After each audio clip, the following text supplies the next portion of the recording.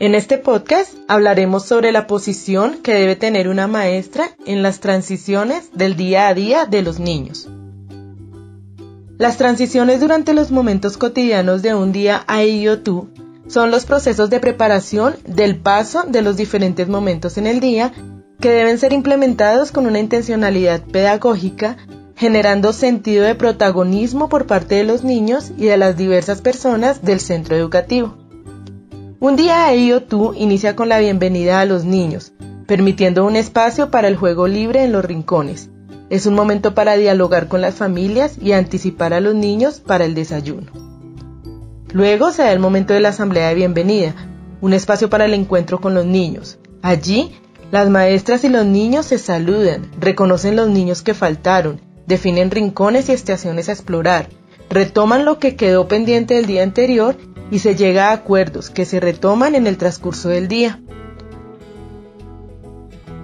Posteriormente se da paso a las estrategias de aprendizaje, posibilitando el trabajo por pequeños grupos en rincones o estaciones, visualizando y reconociendo los intereses de los niños.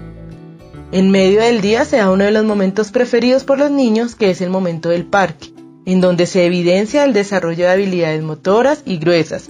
Se observan juegos individuales y colectivos y se identifican intereses presentes en los niños. Al finalizar el momento del parque, se continúa con las estrategias de aprendizaje que girarán en torno al desarrollo de las habilidades y procesos autónomos, como la preparación con los niños en la acomodación de colchonetas, sábanas, almohadas y cobijas para el momento del descanso.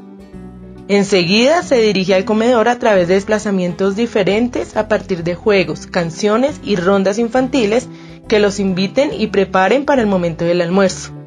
Allí se acompaña el ritual de alimentación, se establecen normas y modales y se reconocen los alimentos y la importancia de comer. Se da el paso al momento del descanso, que se acompaña con procesos de higiene como el lavado de manos y la salud oral. Al llegar nuevamente al aula, los niños han interiorizado que es el tiempo de descanso, disponiéndose a relajarse y descansar la mente. Después de descansar, se abordan estrategias de aprendizaje desde la construcción de hábitos, desde la organización de sus elementos de sueño y se llevan a cabo procesos de higiene para salir a la casa. Igualmente se propicia un espacio para la organización de los elementos y materiales del aula. Antes de regresar a casa se lleva a cabo la asamblea de despedida, donde se dialoga con los niños recordando lo vivido durante el día, retomando los acuerdos y compromisos y dando cierre al día.